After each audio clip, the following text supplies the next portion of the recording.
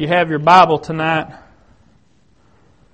turn with me to Psalms chapter 27.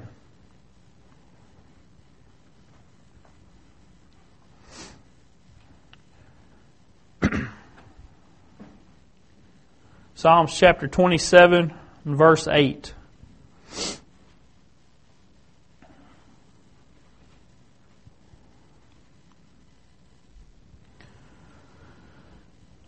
When thou saidst, Seek ye my face, my heart said unto thee, Thy face, Lord, will I seek.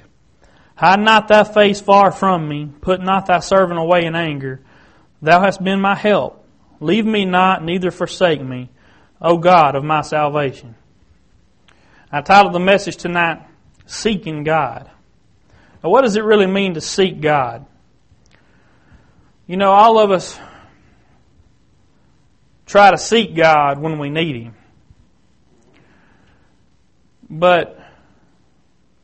And a lot of times we will even say that we are trying to seek God's will for our life. But you know, I spend a lot of time not really seeking too hard. Now, my biggest problem, and I was talking to a friend last night, and this is apparently his biggest problem too, but one of my biggest problems is just laziness. And that is something I have to work hard to overcome. You may have the same problem, you may have a different problem, but all of us have something that interferes with our relationship with God. And one of my biggest problems is I'll run hot for a week or two. And then all of a sudden, unexplainably, I just forget what I was doing. I just lose my head and decide that I'm just going to take some time off. I don't know why I do this. I don't understand it. But what I'm trying to tell you is that my intentions are to seek God. But wanting to do something and doing it are two different things. I want God's will for my life, but seeking God's will, really trying to make sure His will is being put in place in my life is a totally different thing. So I begin to think about that. What does it mean to seek God's will? And I looked at this scripture, and God was telling David that He said, Seek ye my face. And David responded and said, Thy face will I seek. And I began to think about that. What does it mean to seek the face of God? Because you know, a lot of times, especially in the Old Testament, they use words and phrases in ways that we don't really understand. But now, y'all tell me if you think I'm wrong, but I began to think about this, and I don't know if it was the Holy Spirit that spoke it to me. I didn't read this in a book anywhere, but the feeling that I get when I hear the word seek my face is you think about what a face is for. A face is how you recognize somebody. Now, many times I've thought I recognized somebody from behind and walk up to them and tap them on the shoulder and they turn around and that ain't the person I thought it was. But I didn't understand that until I saw their face. So when God says, seek my face, to me that means that I need to be seeking God's character. I need to understand what God looks like. In order to do that, we've talked about this many times before, knowing the Word of God is a way to understand how God acts and how God thinks, and to know how God responds to certain things. So when we begin to seek God's face, that means we can begin to understand what God wants in our life. We begin to not only understand, but we begin to recognize when God has moved in our life. You know, it's real easy for us to overlook that stuff a lot of times, because a lot of times God moves in ways we don't understand. But when we're seeking God's face, when we're really trying to find Him in everything, it becomes easier to recognize Him. Turn to 2 Timothy chapter 4. I've got a few different scriptures for you tonight.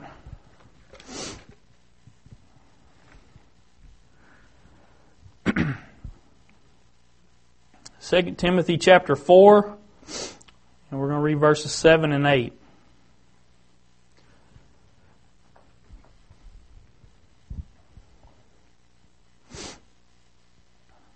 It says, I have fought a good fight. I have finished my course. I have kept the faith. Henceforth there is laid up for me a crown of righteousness, which the Lord, the righteous judge, shall give me at that day. And not to me only, but unto all of them that love His appearing. Now, this is what those that seek God have to look forward to. That's what Paul is talking about here. He's talking about, look, I'm at the end of my life. But what I have done is I have finished this course. I have, during my life, been seeking God, and I'm now at the end of it. I think that must have meant he found Him. I think it means that he realizes that his work is complete and he has finished up what God had him to do. Now what he said there is he said that he's coming back after a people that love His appearing. Now I want y'all to think about that for a minute. I've heard a lot of people say, I want God to come back, but don't really necessarily want Him to come back tomorrow. I'm ready to go to heaven, but I just don't really want to go today. Have y'all heard people say that before? Well, you know, there's things I want to do in this life, but let me tell you something. If God wants to come back tomorrow, come on. Now, there is people that call themselves Christians that treasure things in this world above Jesus' return. Now, this scripture says that He's coming back after those that love His appearing, not those that dread it. That's not the people He's coming for. He's not coming for those people that are excited about living out a full and long life. He's coming after those people that are anxiously awaiting His return. And let me tell you something, I could care less if I live one more day on this earth. I'm looking forward to His return. There's going to come a time when He steps out on that cloud, and I hope it's during my lifetime. I hope that's something I will get to see from this side. But it's going to be awesome when He comes back. And I'm not going to be sitting here hanging on to something in this world because I know there's something on the other side that's even better. Amen. Now, if you're seeking God in your life, if you're really wanting to see Him move, you're not going to be worried about something that's in this world that you want to see done. You know, I want to see my kids grow up. But I believe when Jesus comes back, they're going to be with me. I'm not concerned about seeing them grow up in this sinful world because I'll see them on the other side. So what are you hanging on to? What is the reason why you would rather exist on this world than to see His coming? If we're really seeking God, if we really want to see God's will done, we're not hanging on to these worldly things. Turn over to Isaiah 55.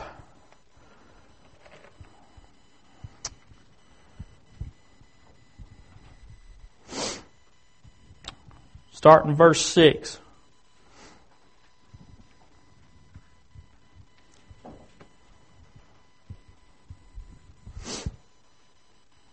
Isaiah 55 and verse 6. Seek ye the Lord while He may be found. Call ye upon Him while He is near. Let the wicked forsake his way, and the unrighteous man his thoughts, and let him return unto the Lord. And He will have mercy upon him, and to our God, for He will abundantly pardon. You know, we don't know what tomorrow brings. Today may be our last chance to seek God. And this scripture is telling us that We need to be seeking the Lord while He may be found.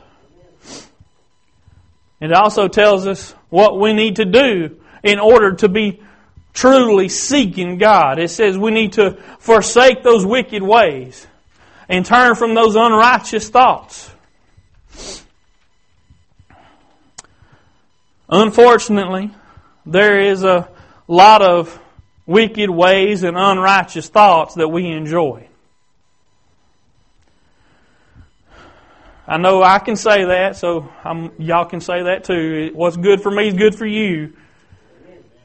But He said, seek Him while He may be found. That means don't waste another minute thinking, I can put this off till later. I can seek God in my own time. Because there may come a point when God is not near anymore. When that time has ran out.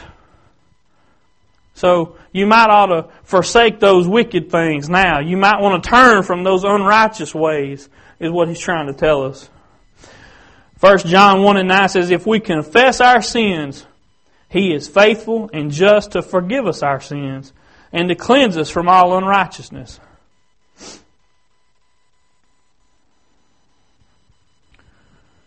You know, it's just that easy. And I know all of you here know that. There's no point in us... You know, why do we hang on to some of those things?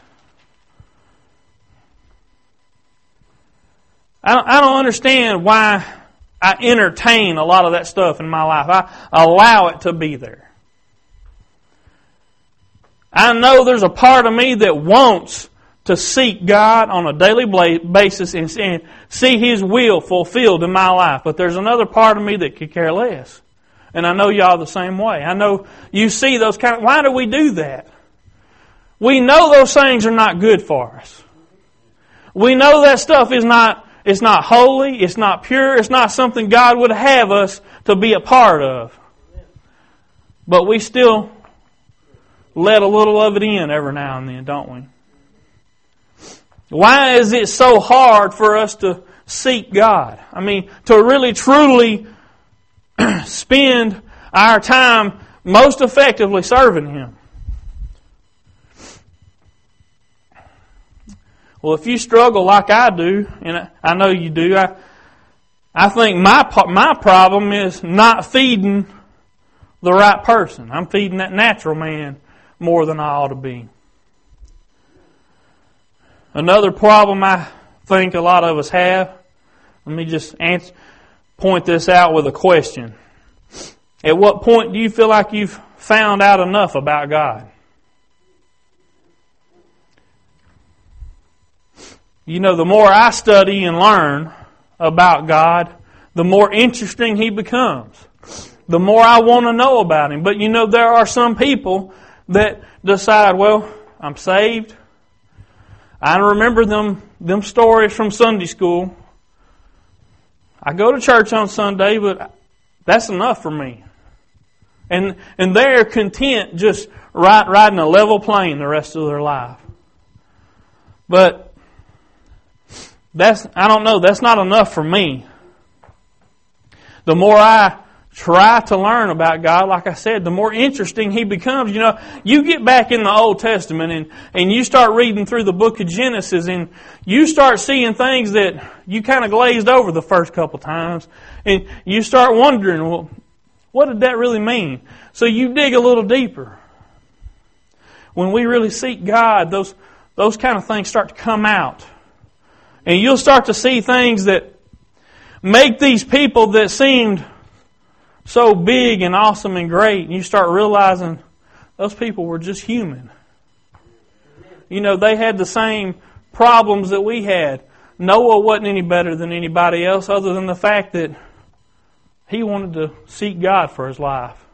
He after the flood, I was reading, he got drunk. You know, so he wasn't infallible. He was human.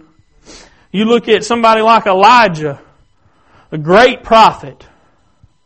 He was seeking God for his life. He was much greater than most of the others that you read about. But you know, there was a time when he let fear come in, and he decided that instead of trying to face this thing down, I'm just going to run from it. I'm going to get out of here.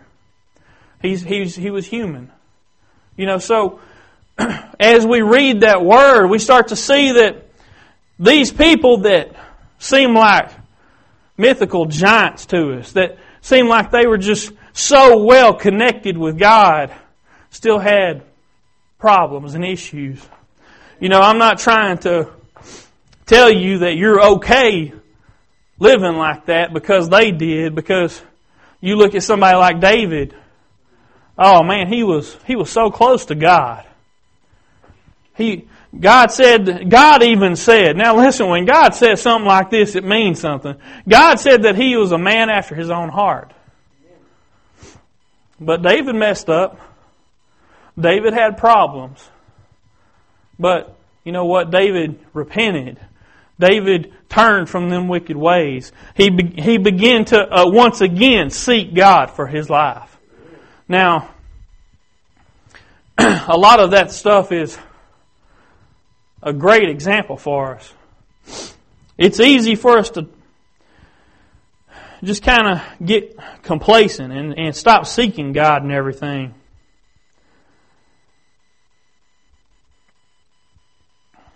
But y'all need to really think tonight.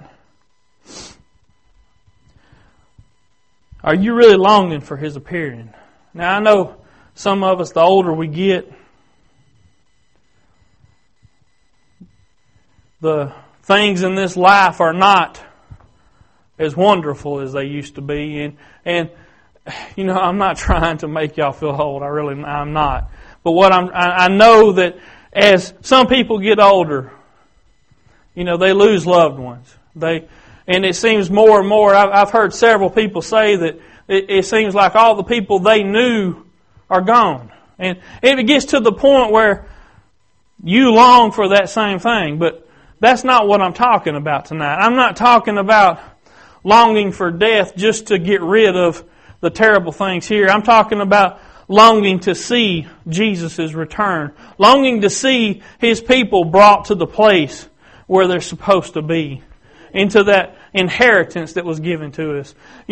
Seeking God does not mean longing for death. Seeking God means wanting to see God's will accomplished, not only in your own life, but listen, God's will goes outside of yourself. God's will is bigger than you are.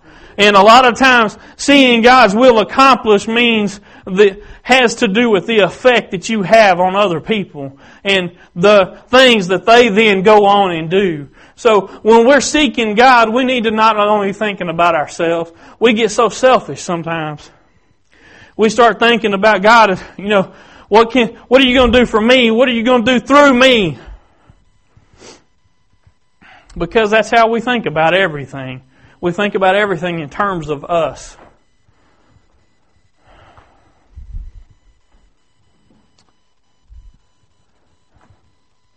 All I know is that seeking God needs to be priority in our life. Amen. I'm going to get up tomorrow and I'm going to go to work and I'm going to have things to do when I get to work.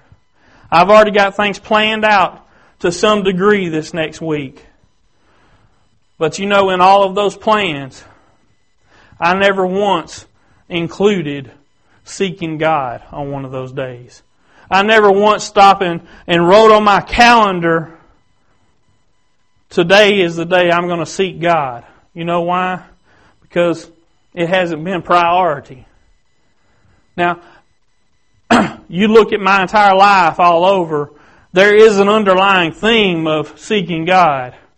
But on a day-to-day basis, how often do you think about what is it that God wants done today? What is it that God would have me to be doing today?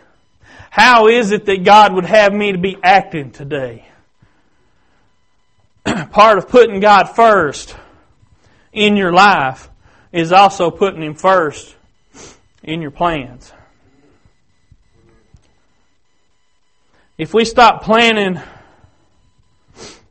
our lives around how we feel about things and how we think things ought to happen for us, and start planning them around what God would have us to be doing,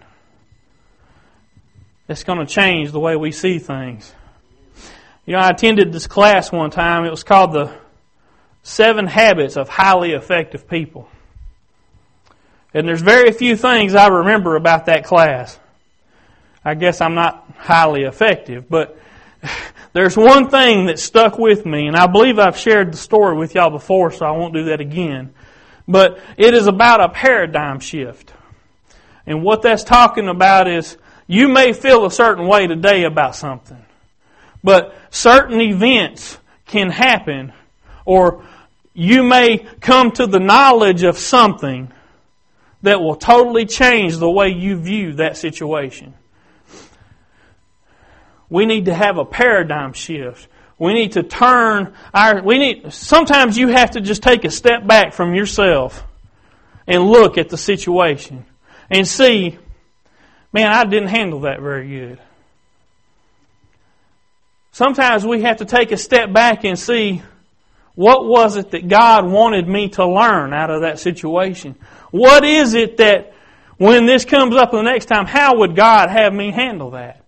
That is what seeking God is all about. That's what, when He says, seek ye my face, that's what He's talking about. He's talking about not just looking at what the face of God looks like. That has nothing to do with it. He's talking about trying to apply in your life the way God would handle situations.